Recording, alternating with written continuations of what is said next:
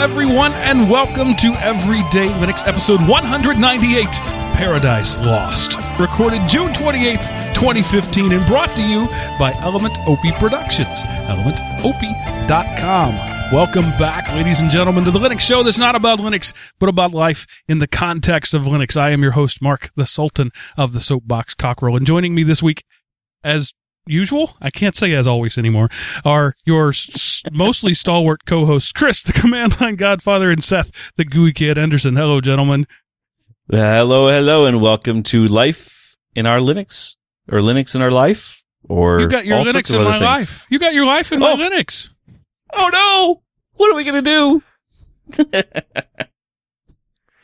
And welcome, everyone. It's great to see you, but it's great for you to hear me. There, that's not prideful. Anyway.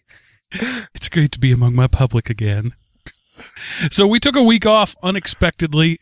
It was Father's Day, and frankly, I just didn't feel like doing a show. There's no other explanation to it, for it than that. There's a little more. My wife was out of town, and I was being single dad, and I depend on my wife taking care of my 3 Rugrats so that I can do this show.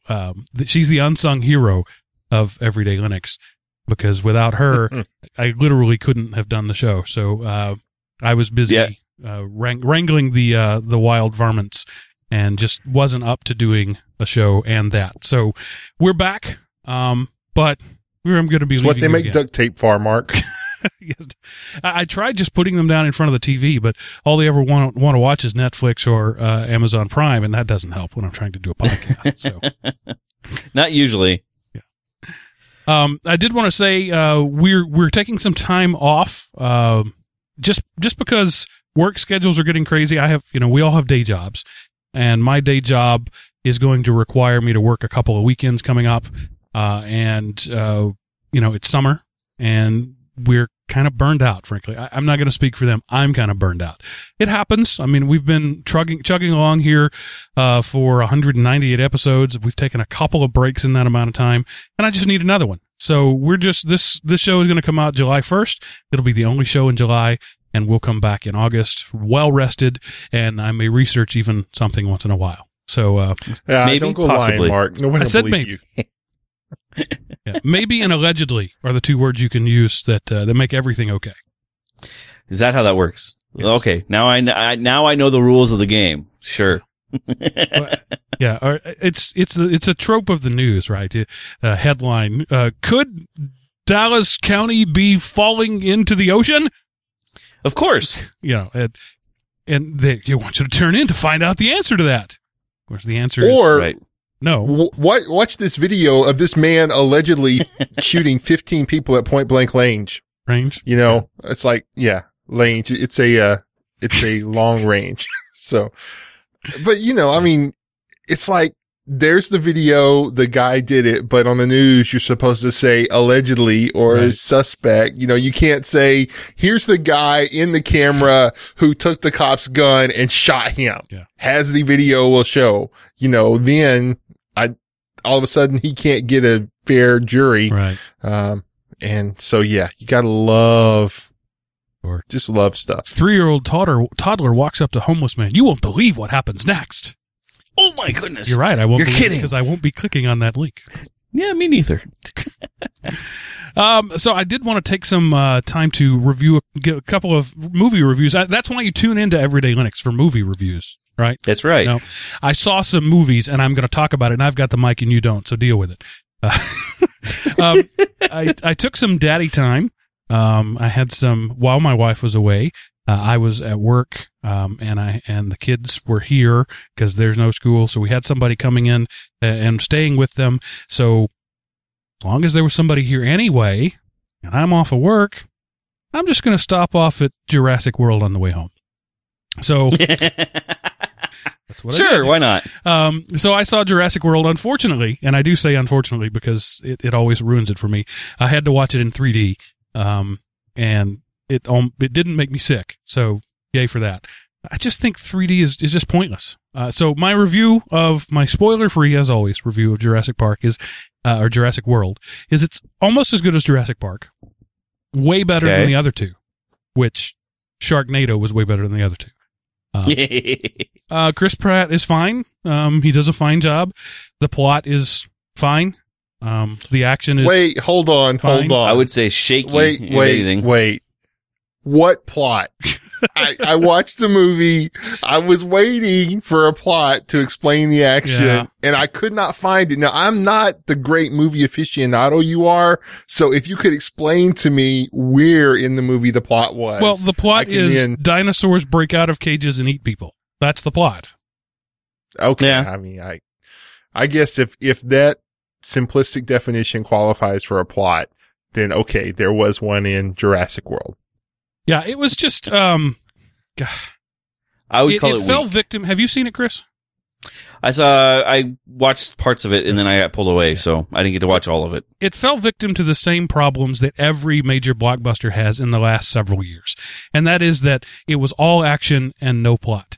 One of the things I liked most about Jurassic World was it weaved a really good narrative. You cared about the characters. Every death meant something.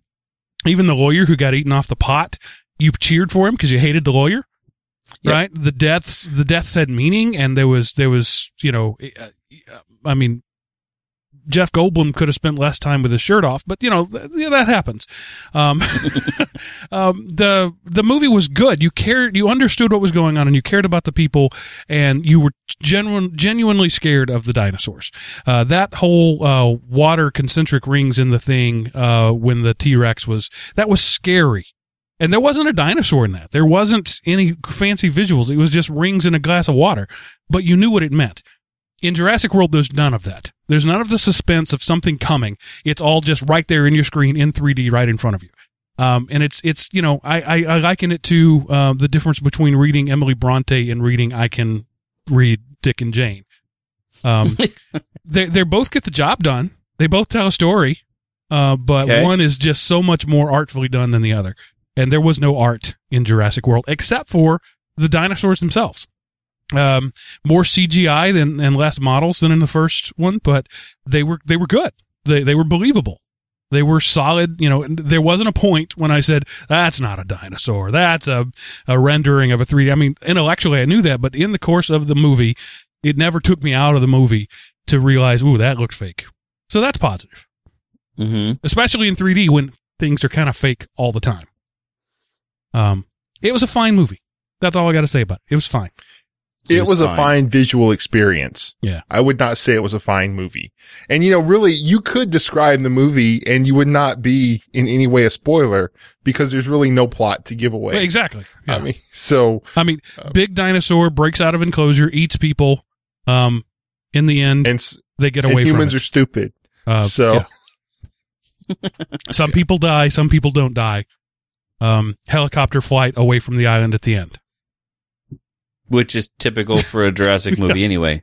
So, meh.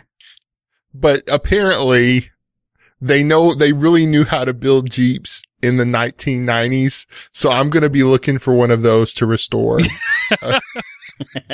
Yeah, the gas doesn't spoil. The batteries don't die. They're amazing. You can leave them in storage for 25 years and they crank right up. It's amazing. I know. I want to buy one. I'm sure prices are skyrocketing, everywhere because of everybody now knows what great quality they are. And now moving to the other end of the spectrum, I also saw with my kids Inside Out, Pixar's new movie. Yep. Fantastic movie in every way. Good storytelling, good characters, good visuals. You expect that from Pixar. Early on, Pixar had a hard time doing people. And so people were not in movies at all or just ancillarily in movies. Or limited, yeah. This one is about people. And most of the main characters are people. Well, it's probably a half and half because they're sort of the imagination people aren't really people. But there's people all over it. And they look good. They're managing to crawl out of the uncanny valley. But really, it's an original story. And that, how many times can you say that anymore? It's an original story. What is an original story? I don't understand those two words in the context of a movie. Yeah, that sounds about right. No, normal for anymore. I saw it too this weekend, and I got a little teary-eyed when I was watching it. So I was impressed. The theater that I saw it in was very dusty. And unfortunately, it made my eyes water terribly, especially there in the last 5 or 6 minutes. Yeah, if you love somebody, you're going to cry in this movie. That you don't have to be a parent. You don't have to be if you have feelings. Otherwise, if you're anything other than a 15-year-old boy, you're really going to love this movie, and you're probably going to cry. I think my 15-year-old boy still cried. He won't admit to it, but he was doing an awful lot of rubbing of his under eye a lot. The contacts got a little dry. Yeah, that's it.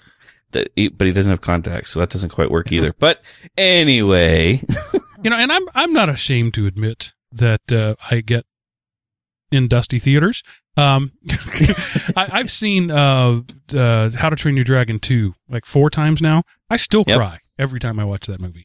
But that's a good movie, right? When a character suffers and you feel that suffering in a personal way, that's what storytelling is supposed to be. Whatever the medium, whether it's audio or visual or textual, that's powerful. And I'm with you. It's good. It just doesn't happen very often. I have read many, many books, listened to books, whatever, where people died all over the place. People suffered, things happened, and it didn't move me in any way. I just finished, Seth, on your recommendation. I'm in, just finished book 2 of the Troy Rising series, by John Ringo. Good books. I'm enjoying them. But at not any point did I feel emotionally moved based on something that happened for the characters. There were a couple of times I went, yeah, that's cool.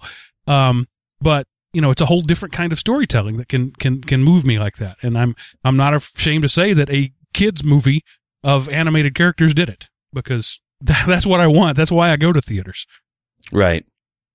I'm in the same boat with a couple of books that I've been really tied to. So yeah, it's interesting, isn't it? Yeah. I mean, one of the books that moved me most recently, one of the books that moved me most, recently, was Abe Lincoln Vampire Hunter. You wouldn't expect that out of that movie, but it's got some or the book. It's got some really touching moments in it. Not the movie, the book. The book, yeah. I didn't. No, I'm not with you on the book on that one. Nope. No, there was no dusty enough theater for me on that one, but the movie was hilarious, but the book, the movie was funny. That I really felt. I mean, I didn't cry that I remember, but I definitely felt emotional attachment. Anyway, also tangentially related, I watched a documentary today called Killing Lincoln, narrated by Tom Hanks. It's on Netflix. Check it out. Really interesting. Really high quality.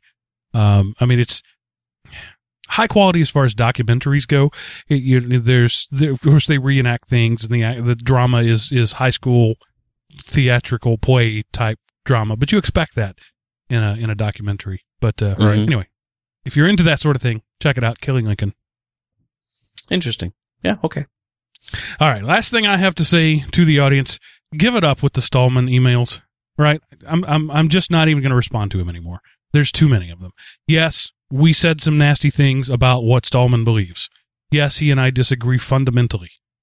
I don't need you to defend him. I understand his position. No, I didn't misquote him. I read his article, word for word, and then I responded to his article. Stop sending me emails. Do you really think that's going to help? Mark, you just proved to them they're right and they're getting to you. So if you take the fanboy translation of what you just said, we're getting to him, guys. Let's pile it on now. Yeah. So unfortunately, his defenses are weakening. Throw some more Spectre missiles at him. Yeah, so we have quite a bit of comments about the whole Reddit kerfuffle that we'll read a little later on. But Chris, you have found some good old cartoons? I did, back from my childhood, actually. We have in my town, we have a little site that on Facebook that they do for, new or used material that people want to sell, right? Most towns have it. But somebody was selling off their collection of the Super Mario Brothers Super Show and the original Sonic the Hedgehog cartoon series. I didn't know either of those existed. Yes, they do. And they were back, they were when I was in high school or in junior high, elementary, and I would run home every day to watch them. So they're the complete season or the complete set of both cartoon series. So it's like, oh my goodness, and what's really funny is my 6-year-old, or she's 7 now, has found out that these are absolutely hilarious to her, and she will watch them 50, 60 times each episode and then beg for more. So I think it's kind of funny that my daughter, who is, never played a Mario game ever, but is willing to sit down and watch the Super Mario Bros. Super Show. And, yeah, it's kind of fun. I enjoy it. Okay. And Cool. Seth, you've been watching something as well, but a very different sort of thing, right? Yeah, I came across this and I actually watched it Saturday night. It is called Mr. Robot, and I only saw the first episode, so I don't know how well I'm going to like it, but it seems to be kind of centered around this guy who is a tech at a cybersecurity company. And, of course, granted, they take some licenses for TV, but they seem to treat the tech, pretty authentically, and they not like a CSI level treatment of computer technology, but something closer to real life. And it was an interesting story, and it's kind of this loner guy, and he has like an antisocial disorder kind of thing. And anyway, it was just neat watching. And so if you're into being a geek, which there's probably a high correlation of the show's listeners and geeks, check out Mr. Robot. And it comes on USA Network. I actually, I missed it because of, I was watching Dragon Ball Z. I missed the first part. So it came on later on CNBC. And I was able to catch it all then. And you could judge me if you want. I love DBZ. So, according to USA Network's, Mr. Robot is a psychological thriller that follows a young programmer who works as a cybersecurity engineer by day and vigilante hacker by night. Apparently there's 3 episodes out. It's evidently Batman for cyber nerds. What does vigilante hacker even mean? I literally, that's a serious question. What does that even mean? You take down terrorist websites? Well, no, the show started off in the first, he goes into this coffee shop and he found the owner, and then he just kind of sits in front of the owner and talks to him and says, "Hey, I didn't realize you had like 3 terabytes of kiddie porn on your servers," and, basically handed him this folder with it. And when he got up to leave, he said, "Oh, and by the way, I normally do this online, but I wanted to do this in real life. I've tipped off the cops and you see the police coming up." So that's kind of like, that's the vigilante hacker type guy. So, Batman like I say, I've only seen 1 episode, but it makes me want to look for the second one and follow it and see what it'll be like. My judgmental vein is throbbing here in the side of my neck. Because somebody's going to see this and think, "Ooh, that's a cool thing." But here's the thing. Okay, you found a kiddie porn stash and you called the cops. But you had to break into some random guy's computer to know that. So first you're committing a crime, and then you find a crime. So I guess that's where the word vigilante comes in, right? So vigilante by definition means criminal. So yep. I don't know. I think it sends a bad message. But I've said the same thing about Batman, right? It sends a bad message, and my audience disagreed. Batman, in fact, called and told me that I was wrong. Actually, the way he found it is because he has an exit node for the Tor network, and he was just being a man in the middle on traffic that crossed through his exit node, and then he was able to trace it back from there. So that's kind of how it started. And, it like I say, interesting. It just looked cool. So we'll see how it goes. It just bothers me that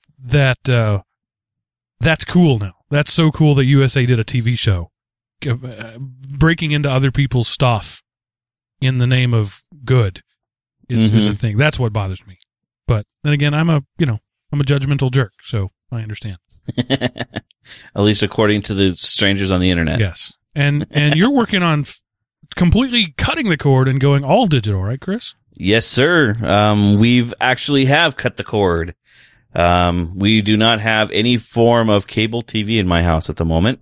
So all of our media that we consume is now coming straight from the internet. That explains why your kids are pretending to be okay with the Super Mario show. They don't have any other choice.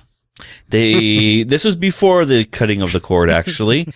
So the funny thing is about that is we actually sat down. Like I said a couple of weeks ago, we're starting the whole house buying process.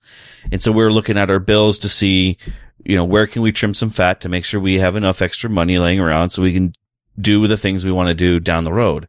And so we looked at, every bill, and we looked down, and I looked at my wife and I go, when was the last time you actually watched something from DirecTV? And she goes, I couldn't tell. And I go, I can tell you when the last time I watched something. It was 2 months ago because there was this special on TV that I wanted to watch. Haven't turned the TV on since to watch something from DirecTV. And so we looked at it, and my son doesn't watch TV. My daughter only watches stuff from Hulu or my Plex server. So it's like, well, why are we spending $150 a month for something we don't use? So we cut the cord. We told them to take their stuff back. Now we have our variety. We have, what is it? Hulu, Netflix, and Amazon Prime. So, and we had those before, so we're not losing anything there. It's just going to be interesting to see if we can stay cord cut or if we end up getting pulled back into it for whatever reason. And of course, Hulu's making a bold business move by dropping the plus from its name. So now there's Hulu that you pay for and Hulu that you don't. So buy Hulu because it's better than Hulu. Because free Hulu sucks and paid Hulu doesn't. But you still have to get the ads all over your Hulu, which I guess I can understand that they want to make up a little more revenue for being. No, I don't even think that's it at all. I think it's a stupid. I can't. I can't even say that. I think it's a bargaining, a requirement, right? If you're gonna, it's so that they cannot be a cable company.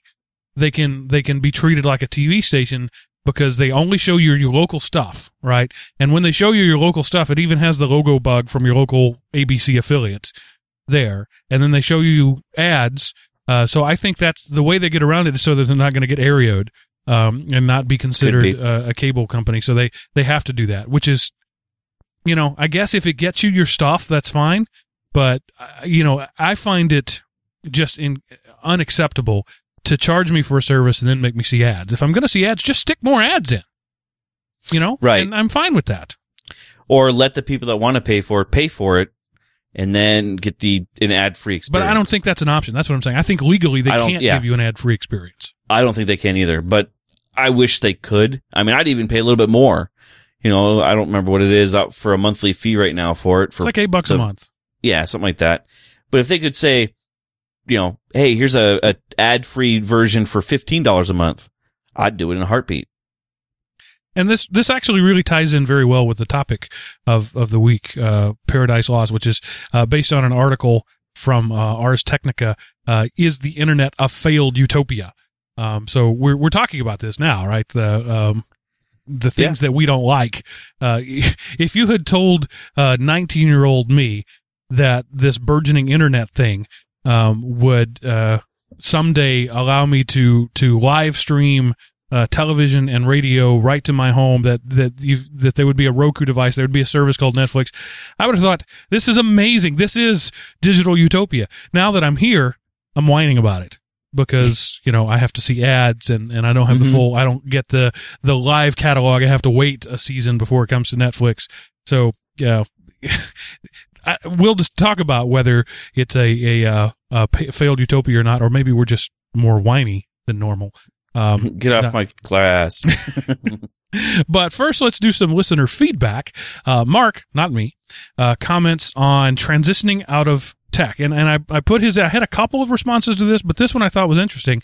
and I wanted to discuss it. He said, I'm sorry to be a wet blanket, but leaving education for the tech world is very tough. I tried it, and I was not successful. I was told off the record, unofficially, that everyone in education is lazy. They work short hours, get a lot of holidays, and a summer break. And worse, they're union people. None of these fit with technology or the corporate world. I know none of you would agree with that stereotype, but it's prevalent. Seth has a right, stay in education, but transition to tech. So my experience is not that at all. But I come from Texas, where unions are illegal. So that doesn't apply to me at all. And maybe it does apply to other people. Chris, you're in a more union friendly environment, though not terribly, just more so than Texas. Have you heard this assessment of education folk? Not as the lazy. I get the short hours and a lot of holiday and summer breaks, because that does come up a lot when you're talking to teachers, especially. But a lot of people don't realize that most of the time, because teachers' salaries are so low, they end up working through the summer anyway at a part-time job. Right. At least in my area, they are. Well, teachers, I'm going to stop you there. Teachers actually are paid very well for 10 months of work. They really are. If you look at a teacher's salary, for 10 months of work, it's quite reasonable, in all 50 states. But you just have to remember that they're only paid for 10 months. They're not paid for 12 months. So they they amortize the 10-month payments over 12 months, which results in 12 fairly meager paychecks.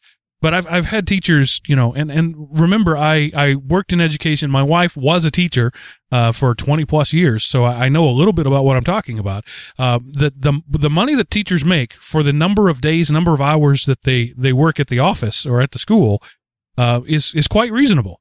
So the next thing a teacher will say is, well, I do tons of work outside the school once I get home. So does everybody else. Suck it up. There's no such thing as a 40-hour work week. Once you get past that and admit that, yes, everybody works when they get home, or everybody stays late and goes in early. If you don't, you have a MIC job, and you're only making $7 an hour. Once you get past that, teachers actually have a fine salary. And so I don't like it when people say teachers don't get paid, much. I could get behind the statement that teachers don't get paid enough, because I think for the importance of their job, they were not paid enough. But in terms of across the board with other salaries of college, 4-year degree people, they fit right in there. Well, I agree with that to some extent. I know, at least in Montana, the requirements for being a teacher is now a master's degree or better. So that's a little higher of a standing point for that stuff. But it's an interesting thing when you start looking at,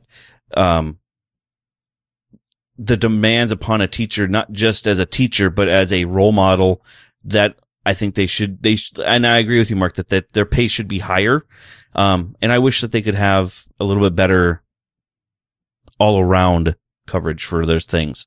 But as far as being lazy, I don't think teachers or any of the staff in a school district are ever lazy. I've never seen people work harder during the summer. Well, and Mark says that we would disagree with that. I was just, Mark says that we would disagree with it, and of course we do. But I was just wondering if you'd ever heard that. Seth, have you ever heard those words? No, I haven't. But like one of the things when I went into education and when I was considering education versus a job in the corporate world, I realized, hey, I'm okay with a lower salary because I get a lot more time off, and whenever I factored what I made versus the time off I had, it turned out to be really good. So, it's one of those, I've never heard that, nobody, when I was applying for jobs outside of tech, nobody was ever, oh, you were in education, if you come here, you're going to have to do real work. I never heard that. So. Yeah, so Mark, I'm not saying you didn't hear that. I'm just saying that's news to me.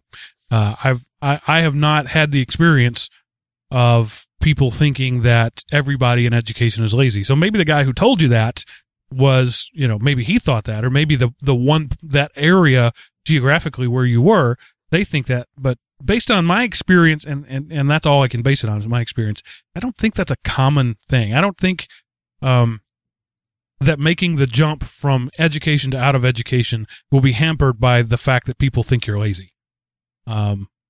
there could be other things that I just don't think that doesn't make sense to me. Yeah. Yeah, people think I'm lazy because I'm lazy. I would say that I could think of. Yeah, there might be other reasons that person has said that, but not as a global position. I think that's more of a local thing. All right, so moving on, we have Jonathan make some comments on Reddit. He says, Mark, I enjoyed your discussion of the recent Reddit drama surrounding the ban of r/fat people hate, and I agree with you 100% about Reddit having the right to ban whomever it wants. He said whoever. I'm pretentious. I said whomever. However, I think that Reddit's decisions have put them in a very tough place. When you run a public forum, you have a few different levels of moderation to pick from. 1, no moderation. This will get you raided by the FBI for illegal pornography and gambling. 2, banning illegal content, but allowing everything else. This is probably the best practical option, as you have a nice clear line with little room for controversy over moderating decisions. 3, banning everything distasteful. This is a noble goal and would probably make Reddit a better place, but it requires constant vigilance and probably more human intervention than a massive site like Reddit can afford. It's probably only suitable for child-targeted websites. Unfortunately, Reddit seems to have picked the worst option for ban some, but not all distasteful things arbitrarily. I might take umbrage with arbitrary, but let's continue. The bad consequences of this choice have already appeared. The post announcing that fat people hate ban was full of comments saying, what about X? What about Y?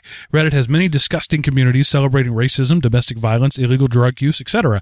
Banning some subreddits gives implicit approval of the ones that are left. Banning them piecemeal just ensures that at any given moment, the Reddit front page is full of backlash from the last banning, and that every news story about Reddit is about its worst side.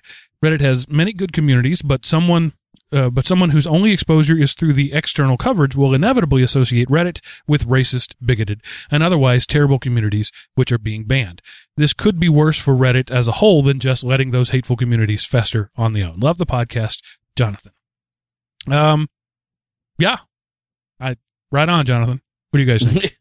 Yeah, he hit the nail pretty much on the head, I would say. I don't see anything wrong with the way he worded that out. Yeah, the thing is, the internet is full of trolls. This may be news to you, but wait, whoa, we're gonna need to talk about that. Yeah, it's true, Seth. There are in fact bad people on the internet, and there's lots of them. Shocked. I'm shocked and amazed. Yeah, the internet is the world, right? And it's the world without a lot of the filters. Polite society imposes filters. The internet removes a lot of the filters that polite society puts on. So you get people at their best and at their worst. So yes, I agree that where Reddit has put themselves. Sorry, go ahead, Seth.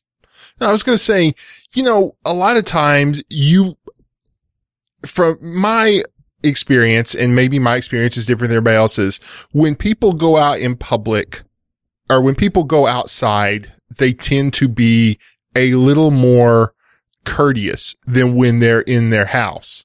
It's like, but whenever you're on the internet, you forget that you're not in your house. So you're seeing more of people's true selves. And cause, whenever you're out in public, you're like, you think to yourself, I really wish I could shoot this stupid driver for going so slow in the wrong lane, blah, blah, blah. But, you're not going to stick your hand out and make a gun and bang, bang, bang, cause who knows what would happen if you did that when you're out in public. But people forget when they're online, hey, yeah, they're sitting in their couch in their underwear, picking toe jam from between their toes, but they're also in the midst of millions of other people. So that's one of the reasons why it is so much worse on the internet than it is in real life. Yeah. It's not uncommon for, normally reasonable people to lob death threats online. Just because they're online and they think that the rules of society don't apply. Right. So I don't know that I agree with your assessment, Seth, that you see people as they really are. I think, you see people as they're afraid often to be, and those people wouldn't want to live like that day to day. They would see the pain. They would see the hurt. They would see the consequences. But online, they're shielded from that. So it's not who they really are. It's who they can be when they don't see the consequences of it. Okay, I That's a good way to say it. Having said that, thank you. I sponsor myself. Sponsor myself. I pride myself on talking good. I talk good someday. So I would agree though that Reddit and me myself, my website, I have chosen that option for ban stuff I don't like. And that's a slippery slope. I get that. But I think the problem is that Reddit, I started from the standpoint of being a benevolent dictator. This is my site. You get to be here as long as I feel like it. Reddit started as the Wild Wild West and then tried to bring in the law. Yep. And that's the problem. That's where you get shootouts at sundown. Because or other people, you can't, it's not that you can't, it's much more difficult to impose rules once anarchy is already institutionalized. Pretty much. Yep. I mean, what do you think would happen if 4chan decided to start regulating things, specifically the B-board, right? It wouldn't work. It would explode. Because, right. Anarchy is already the rule of the day there. So it's never going to get, you're never going to be able to get that out of the system once the system is built on it. So I think Reddit is, as Jonathan says, put themselves in the worst possible position. Chris, another Chris, not our Chris, also weighs in on Reddit. He says, "Hey guys, I don't usually take the time to email any of the podcasts I listen to, but your discussion on stuff going on at Reddit compelled me to finally do so. First, let me say that this is literally the first episode I've listened to, so I'm not sure of everyone's names yet." Wow. Jumping right in there with both feet, Chris. I agree with the person who took the side of Reddit in this episode. That would be me. I think his analogies were spot on. Well, of course. I'm sorry. And I didn't have any problem with how he vehemently argued his point. Chris, you'll understand later on that I do everything vehemently, especially since the other side is equally vehement, if not more. I'm a huge fan of free speech, and the freedom that allows a person to say stupid things is the same freedom that allows me to criticize it. It's a beautiful thing, and I will say a lot of people have a misconception about free speech, however. And what you're about to say, we've said on the show many times before. The only thing that freedom of speech guarantees you is that the government can't arrest you for saying the things you say. Although, as I'm sure you're aware, there are a few exceptions to this. That doesn't mean that you have the right, as in this argument, to take up space on someone else's server to say whatever you want. If the owner doesn't like what you're saying, they're within their rights to boot you from it. And the same thing with pretty much every other medium, TV, radio, etc.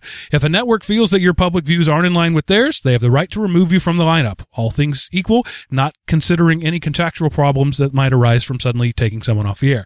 Anyway, just wanted to say that I love the show from what I've heard so far and will continue to listen. Thanks for taking the time to read, hopefully, this, Chris. Chris, spot on.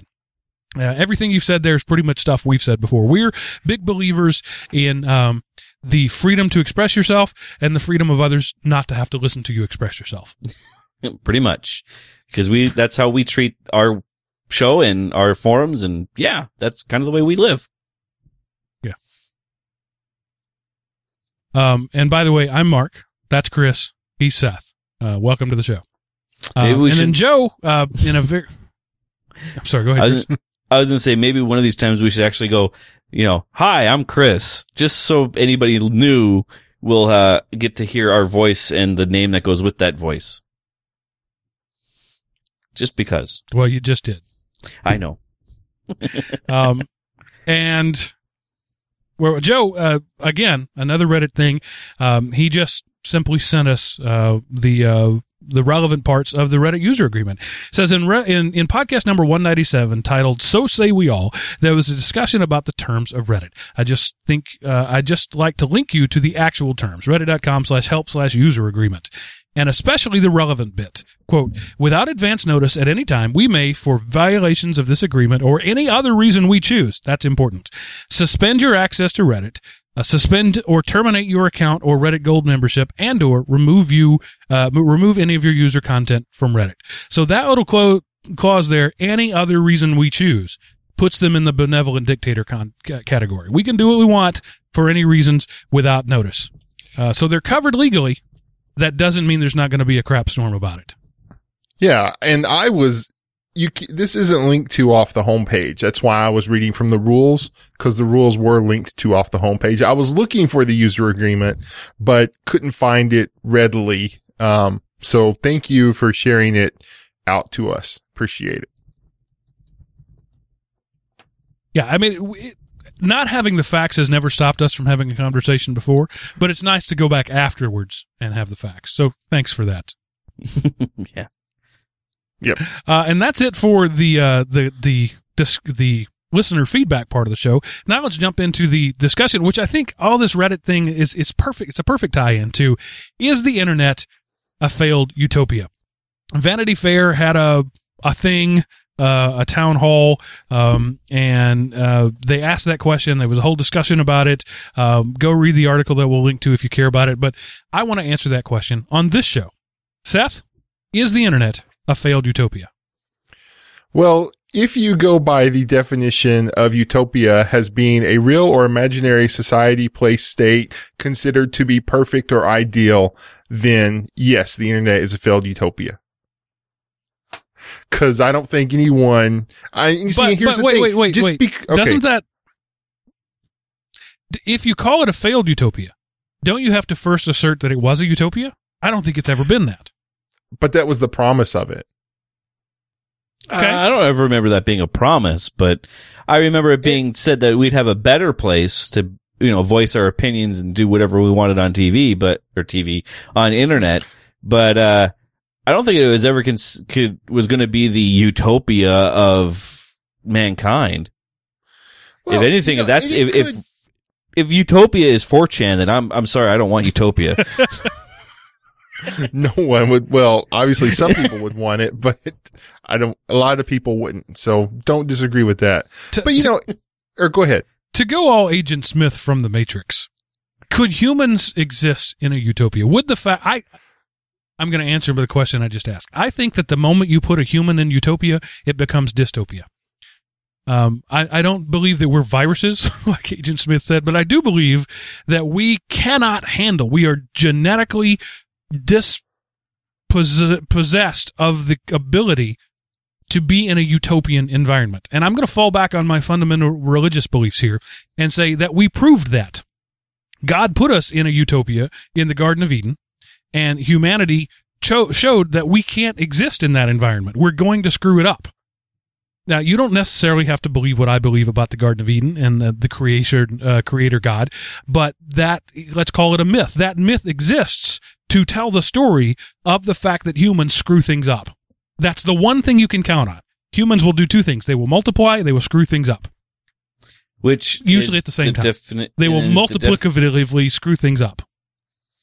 And it's the definition. Go ahead, Chris, sorry. I was going to say, it's the way, that's the reason that Agent Smith decreed that we are viruses, is that we multiply and screw things up. So if you go that way, I could see his point. What's funny is, a long time ago, with that thought in mind, I always thought it'd be neat to get tattooed of the radioactive and biohazard symbol on my legs, because mankind wherever they go, they poison everything. Just kind of one of those moments of darkness I had. But I think that the utopia is definitely, but the other problem is, and it's brought up in the article later, is it's also kind of a loaded question, because it, like you pointed out, Mark, was it really utopia? It started out on, maybe not utopian, but certainly very happy-go-lucky, jolly, all is well ideals, right? There were almost no identification protocols, certainly no verification protocols. Anytime we were verifying something, it was verifying, did you get the message? You weren't verifying who it came from. The whole system was built with a sense of openness, which is kind of crazy, right, since it was built by the Department of Defense. But, we've talked about it many times on this show. The default, when the troubleshooting default is everything open. Right. Mm-hmm. And they were constantly in the mode of troubleshooting. And if you don't have security, if you don't have checks, if you don't sanitize your inputs, it's easier to just make sure stuff is working. So yes, the internet was built, and designed as an open and trusting system, but I don't think utopia was ever the promise of it, in my opinion.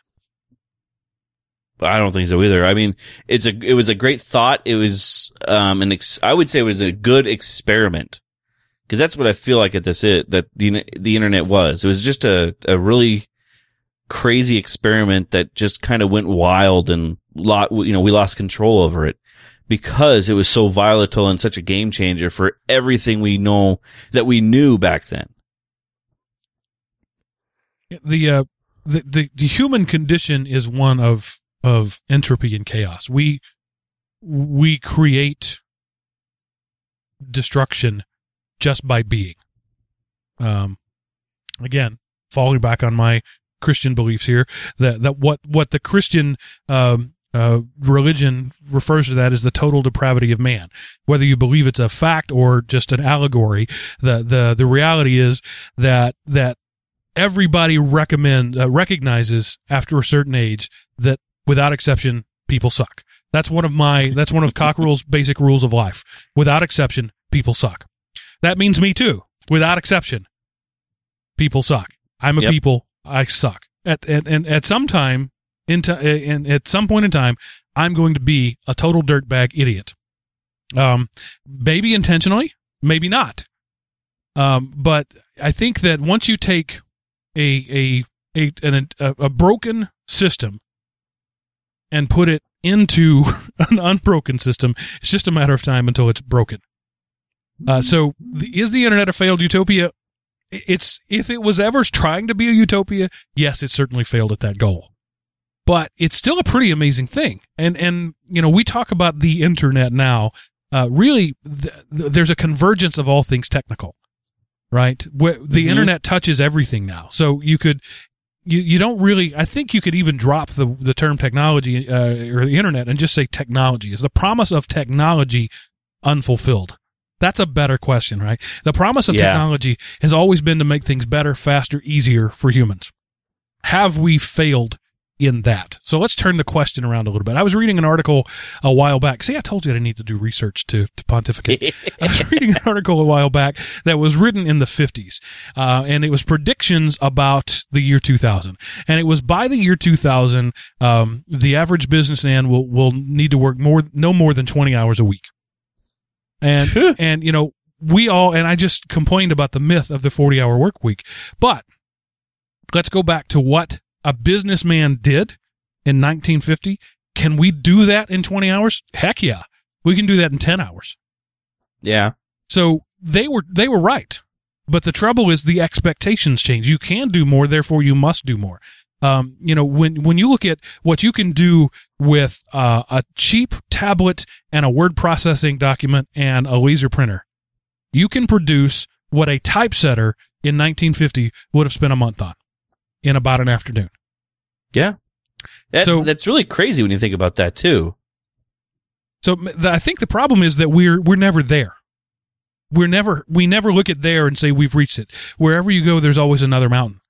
So I was just complaining about the fact that, I'm going to be working, long hours, going to be working weekends. My typical work week is more than 40 hours, right? I never just work 40 hours, or rarely, I should say, just work 40 hours. And I'm not saying that, oh, poor pity on me. That's just called being a person, being an American. Maybe not in other countries, but certainly the American middle class, we all work way more than 40 hours. We're doing the amount of work we're doing. I can create a spreadsheet in Excel or any other spreadsheet, because that's the amazing. It doesn't have to be Excel. It can be Open Office or whatever, that can do years worth of calculations, and I could build that thing in an afternoon. So I could do an accountant's work in 1930 for a year. I can do it in an afternoon. That's utopia, right? When we look at technology, that's the kind of stuff you think, once all of this comes to be, we will be in a utopia. That's the promise of technology. That's where we're going to be. We're going to be faster and better, and I'm going to have all this leisure time. What am I going to do with all my time? Because my machines can do everything for me. Unfortunately, you introduced a broken piece into the system, and that's humanity. Yeah. What are your thoughts on that, Seth? Well, I mean, one, if you were to take the term that all three of us classify as work and make the year very good point 1915. And then somebody who worked in 1915 came and there was a plexiglass waiting room and they watched what we did. At the end of the day, they would say, when are they going to start working? Because I saw that guy sitting down. I saw him typing. I saw him talking on the telephone. I saw him reading something on this glowing thing. I did not see him do one lick of work. So on that sense, you can talk about how awesome technology is because, a lot of that's automation and not so much the internet because the internet doesn't build a car. It's some other machine that does. But, at the same token, we are more advanced in some ways, mechanically, efficiency. We are very much advanced on what we could have done in the past, but, socioeconomically, morally, ethically, we are not advanced. And so we still have those problems. And unfortunately, when I think utopia, I think of more of that sense than, I can sit on my butt watching TV all day. In that sense, hey, maybe the internet is utopia, but I don't think it is because it's still people, flaming. And in some ways online, it's awful because there isn't that, we're having a debate. There's rules and there's structure. You're having, you're saying vanilla is the best. I'm saying chocolate is the best and we're friends. But on the internet, you're a flaming idiot. Yes, and then you're worthy of death because you think my position isn't universally accepted. And I mean, it's always been there. It'll always be there as long as there's people, but it's now out in the open where everybody can see it. And it's kind of sad. So that's my thoughts on that. Does that make sense? Is the promise of technology unfulfilled because the technology failed or because we failed? Or maybe, where's a better way to put it? We kept moving the goalposts. It's a moving target. It's hard to call something a failure when we keep redefining the parameters. What would be utopia, right? So you look at, some utopia-based science fiction, thing. Star Trek, The Next Generation is as close to a utopia as any sci-fi ever gets, right? There's no hunger, there's no want, there's no war on Earth anyway. And there's humanity. There's no money. There's no money because it's all done by trade. That's the only interesting point of that. If you're going to go down that analogy, there is no money, so there's nobody who owns anything. Yeah, until season 7 when they introduced gold pressed platinum, and suddenly there was money again. But partly because of DS9 and anyway. So Roddenberry built essentially a utopia. Right. Look at the bridge for the original Enterprise. It was multinational, multiracial, had all three genders represented. It was a perfect utopia. Everybody got along. One of the great things that I loved about particularly The Next Generation was no matter how harebrained something was, Geordi comes in and says, I'm pretty sure I just saw a hole in space and a four-legged rhino beast walk through it. Everybody in the bridge crew goes, let's scan for that. Nobody says, hey, you're a nutbag. They all believe it. So again, that's utopian because humanity's never going to get there. We could get there technologically, but if that happens, that scene where that episode where Dr. Crusher was caught in a warp bubble and people kept disappearing, right? Don't roll your eyes, internet. You know what I'm talking about. The whole we time, knew what you were talking about. The whole episode, every time she said, this isn't right, they all said, okay, let's look into it. Nobody called her a nut. And now they later, sort of said, maybe we need to look into this. But when she was passionate about it, when she said, no, I believe it, they said, okay, let's open up an investigation. That's a utopian aspect that can never be. No matter how good our technology ever gets, we're never going to love other people that much. We're never going to respect other people that much. That's what I think. We can hope for it, though. We can hope for it. That's the key, I think, is that there's hope. See, not to bring Pandora's box into it, but the internet promised something it's incapable of delivering.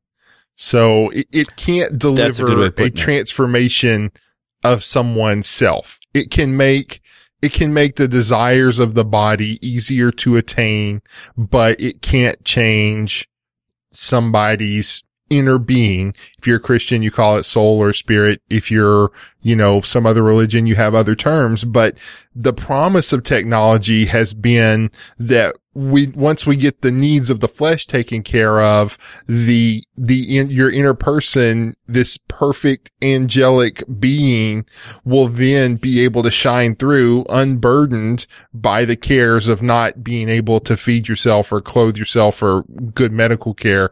But all we're seeing is, no, that's not the case. It's now people aren't, well, anyway, that's the whole, I don't know what we'll call that, everyday ethics, everyday morality. But, so are we ever going to get there? Right? Utopian sci-fi is popular. Dystopian sci-fi puts mega millions on at the box office. Humans, Americans anyway. I'm not going to say all humans, but probably all humans seem to be drawn more to the dark side. Would you care about Luke Skywalker without Darth Vader? No. Heck no. Yeah. So because you need the hero for the villain to side get the villain, and the villain to side get the hero. So if humanity were capable of utopia, we would have achieved it prior to technological innovation. I think that technology doesn't bring about utopia. Utopia brings about technology. Think of all the science and the mathematics and the art that was lost during the Crusades, during the Dark Ages. When Aristotle was forced to kill himself because his teachings about science and math were heretical for the religious beliefs of the day. Yes, I am a religious person. I'm a person of faith. I'm not a religious person. And I can certainly look at how faith and religion have held things back at the same time. We would be so much more advanced if it weren't for some of the choices that humans have made. So to look to technology to overcome choices, right? The only time you can do that is when you empower the machine to make the choices. And we've all seen Terminator. We know how that ends. Could we? I'll be back. Kurzweil, Kurzweil, I think is how he actually says it. Ray Kurzweil, once and many times in an interview, one of his pat answers is when somebody says, "Does God exist?" His pat answer is not yet, because he believes we're going to create a being as powerful as to be the mythical God of all religions. That at some point the machine will iterate itself, and as machines do, it'll be faster and better and faster and better, and eventually it will be so much beyond its creators, its progenitors, because really it'll be the creators will be other machines, that it will be analogous to being God. It's an interesting theory, but one you could see though too. Could we do that? Let's say that happens. Would that ever happen intentionally? I don't think so. I think it would have to be an accident. I think it would be an oops if a machine ever became both self-aware and powerful and able to make the decisions, because we want to make the decisions, and as long as we make the decisions, utopia is never going to be. Well, the sad part is you create stuff in your image, and the image of people, I know everybody thinks that they're perfect and it's the rest of the world that's screwed up, but the fact of the matter is we're all pretty screwed up, and anything we create is going to be flawed. So I would hate to think of an artificial intelligence that was orders of magnitude faster and more capable of devising things that was as flawed as we are, in terms of, oh, look, I'm going to make people better, and the way it makes people better is to kill them faster all. Mistakes. And yeah. So that's what, technology it definitely allows us to make mistakes and to see the consequences of our mistakes in some ways much faster than we ever could before. So yeah, I can go with that too. So I think what we've all decided is the problem isn't technology. The problem is technologists. Ouch. That kind of hurts all of us. You could almost say it's not technologists, because in the early days of the internet, it was more free and the people were keeping it nice, but it wasn't until just everybody came aboard. So the problem is people, not technologists. Yeah. There you go. I like that better. That makes me feel better inside. If we didn't ruin it. Darn it. It's the dirty peasants.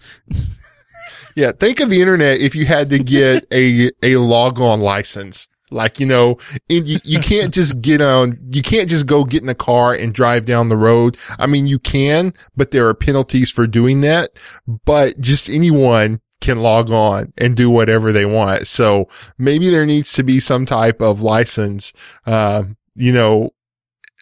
don't know, terms of service that you have to agree to and that are actually binding.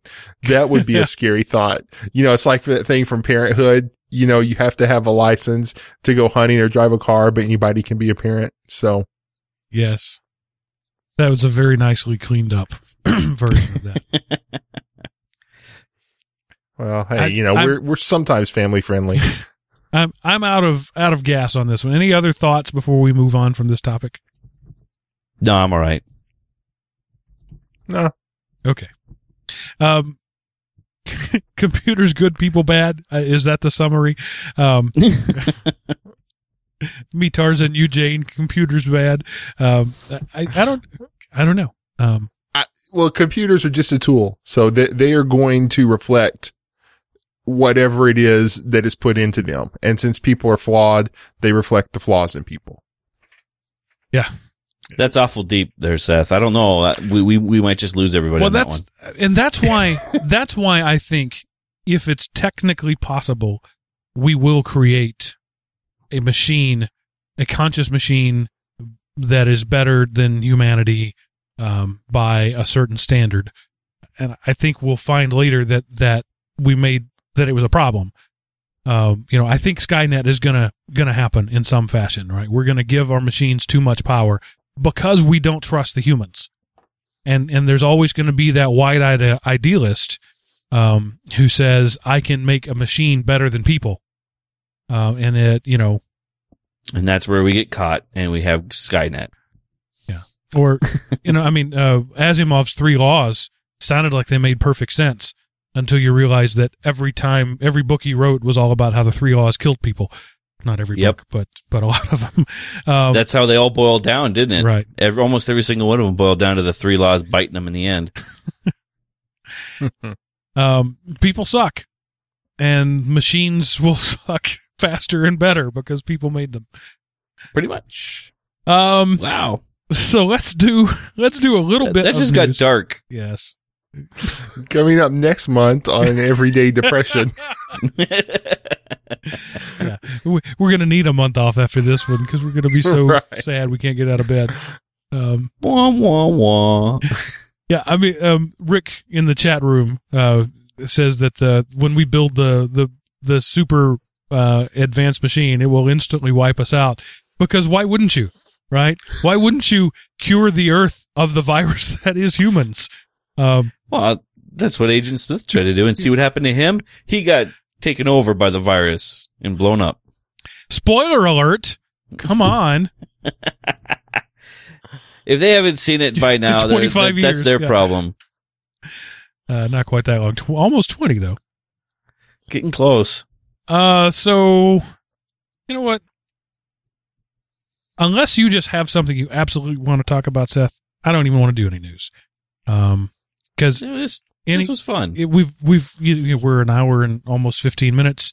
We've done a good bit of discussion, and I feel like anything would be a letdown. Is there anything that you're just totally married to? Well, I'll tell you what, let's do one kind of feel good news story just to kind of little pick me up here at the end. Drag us out of dystopia, Seth. Okay. It's the first one here. I call it Facebook Saves the Day. And this is a restaurateur was able to get on Facebook and warn other people because people would come into his restaurant and leave without paying, but he posted a warning online and another restaurateur was able to catch them. So Facebook helped save, the Cleveland area by catching the people who were eating and then running out without paying the bill. So yay, Facebook, you saved us all. Oh, so he put some guys that are dine and dash. He put their picture on Facebook. They tried it at another restaurant. And they shut him down. That what happened? Right. Yes. Pretty much. All right. So social media doesn't always suck. Right. At least not yet. I'm sure it'll get worse. I'm sure that the comments on that post at some point compared him to Hitler and threatened to kill him. Probably. You were talking about, Seth, the anonymity thing to go right back to where we were. Google Plus decided to have that real name policy, and the internet freaked about it. Right. And did it work? Is Google Plus a better place? There were fewer people there. Maybe it made it a better place by keeping the trolls out to some degree. Well, and the other thing that's funny is even though they've backed off the real name policy in Google Plus, nobody went back and changed their name. There's a few that did or added something, but you scroll through the Google Pluses and I don't see very many people with, handles. It's all real names. They just didn't go back and change it. Well, I don't think they told people, hey, you can change it. So it's the tyranny of the default. Well, pretty much. Yeah. But it's interesting how the internet freaked out and everyone jumped up and down and screamed and hollered, but yet when you have the ability to go back and change it, nobody did. And there are definitely trolls on Google Plus, by the way. Using their real name.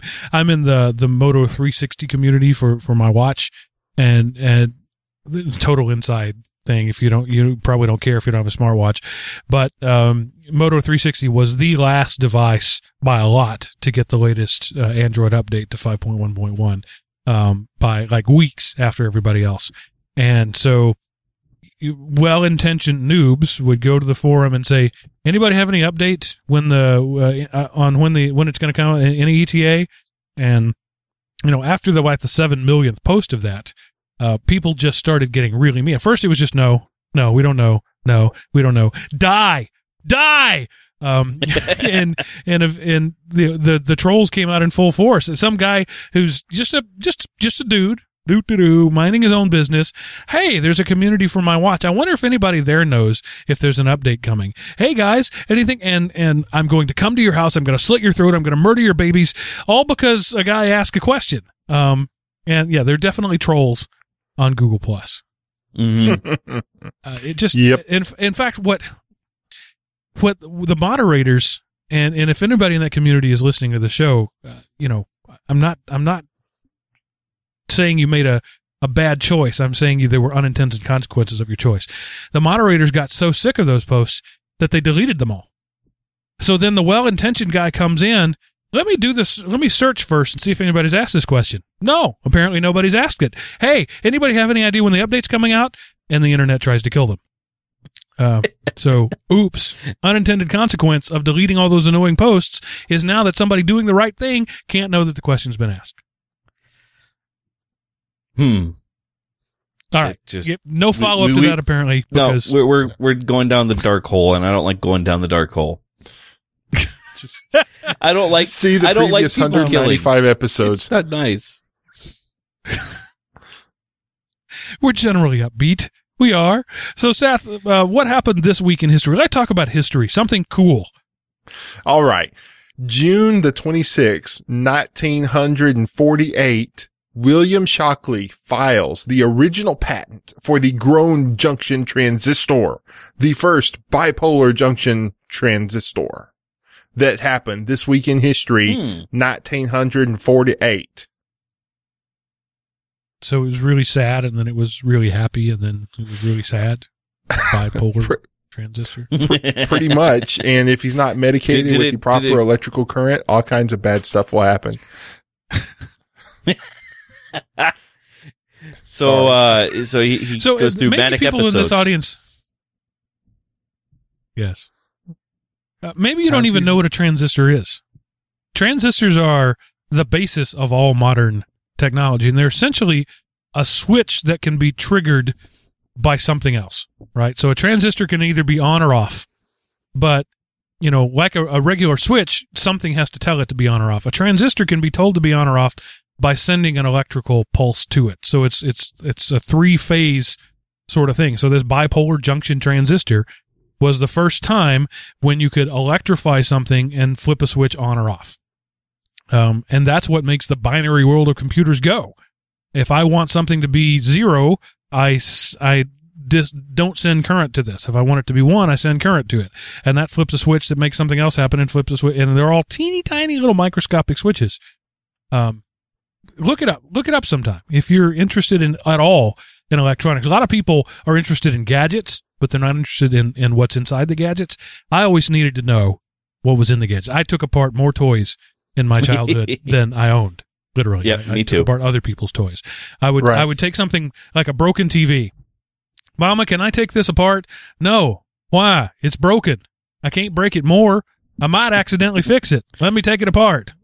Because you already took it apart. Yep. Sometimes it did. My parents said as long as I cleaned up after myself, I didn't. But you know, here's the take thing. It apart. In 1948, Seth said, "Here's the thing," and then went away. Oh, there he is. No, okay. Can you hear me now? Can you hear me now? Yeah, go ahead. Okay. In 1948 is when he filed the patent, but the first ones weren't grown until 1951. And that was someone named Gordon Teal, and he basically had to build the equipment to grow them himself. So I thought it was pretty cool. There's an article over on computerhistory.org, that talks about that. So it's pretty cool. I mean, the patent was filed in 48, and then you have 49, 50, 51. That's 3 years later. And the weird thing is it's based on techniques from 1917. So the stuff was around, just nobody thought to apply it to electronics. So interesting stuff. This week in history. This week in history. And send us out with a bang, Seth. What do you have this week for our Seth show closing spectacular, as you call it, or as I call it, the opportunity to bring my productivity down so that you look like a better hiring option? Okay, well, you can thank Jim Beeson for this one. He sent it in, and I've been holding it. This is a guff.com 20 bizarre moments in Google autocomplete. So you know how if you're on Google and you start typing something, it will autocomplete kind of in the drop down something for you. And then, you know, so like the first one, somebody typed in Americans space T, and one of the options is Americans think Obama is a cactus. I actually just snorted. I just snorted. I actually got a snort out of squirrels would taste like ice cream if goats were taller. Or my cat wants, and then Google autocompletes me to get an abortion. I don't know why your cat would want you to get an abortion. Why won't my parakeet eat my diarrhea? So there's an algorithm somewhere that made that happen, and somebody went to a boardroom and said, look at this algorithm, isn't it cool? Can we implement it? And they all went, yeah, that's awesome. And the result is, why won't my parakeet eat my diarrhea? Awesome, Google. Oh, funny that's stuff. Why the internet will never be a utopia. What does that say? How easy do you think it is to sneak into the zoo? I need to see some penguins like fly right now. What?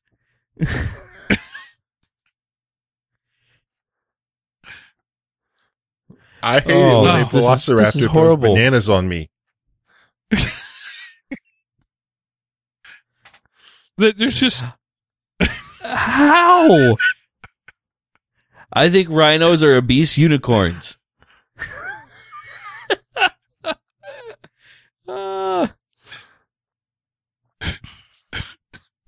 I'm sure this is scintillating radio listening to us giggle. But this is good stuff. What? Some of these are like, what?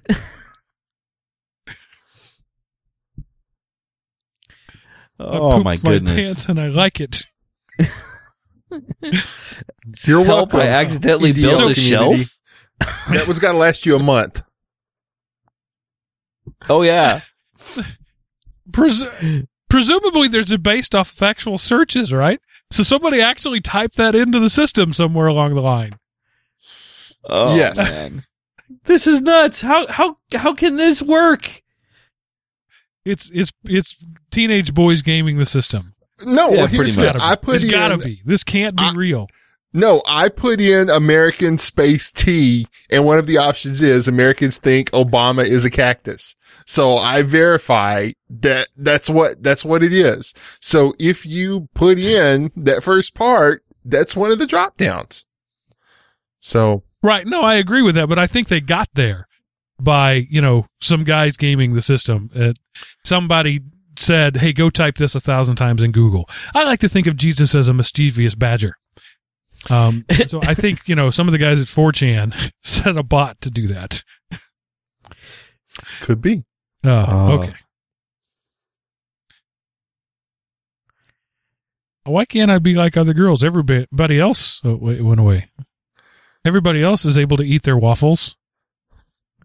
But all I can do is put strawberry in where I can smile at it. I'll never be normal.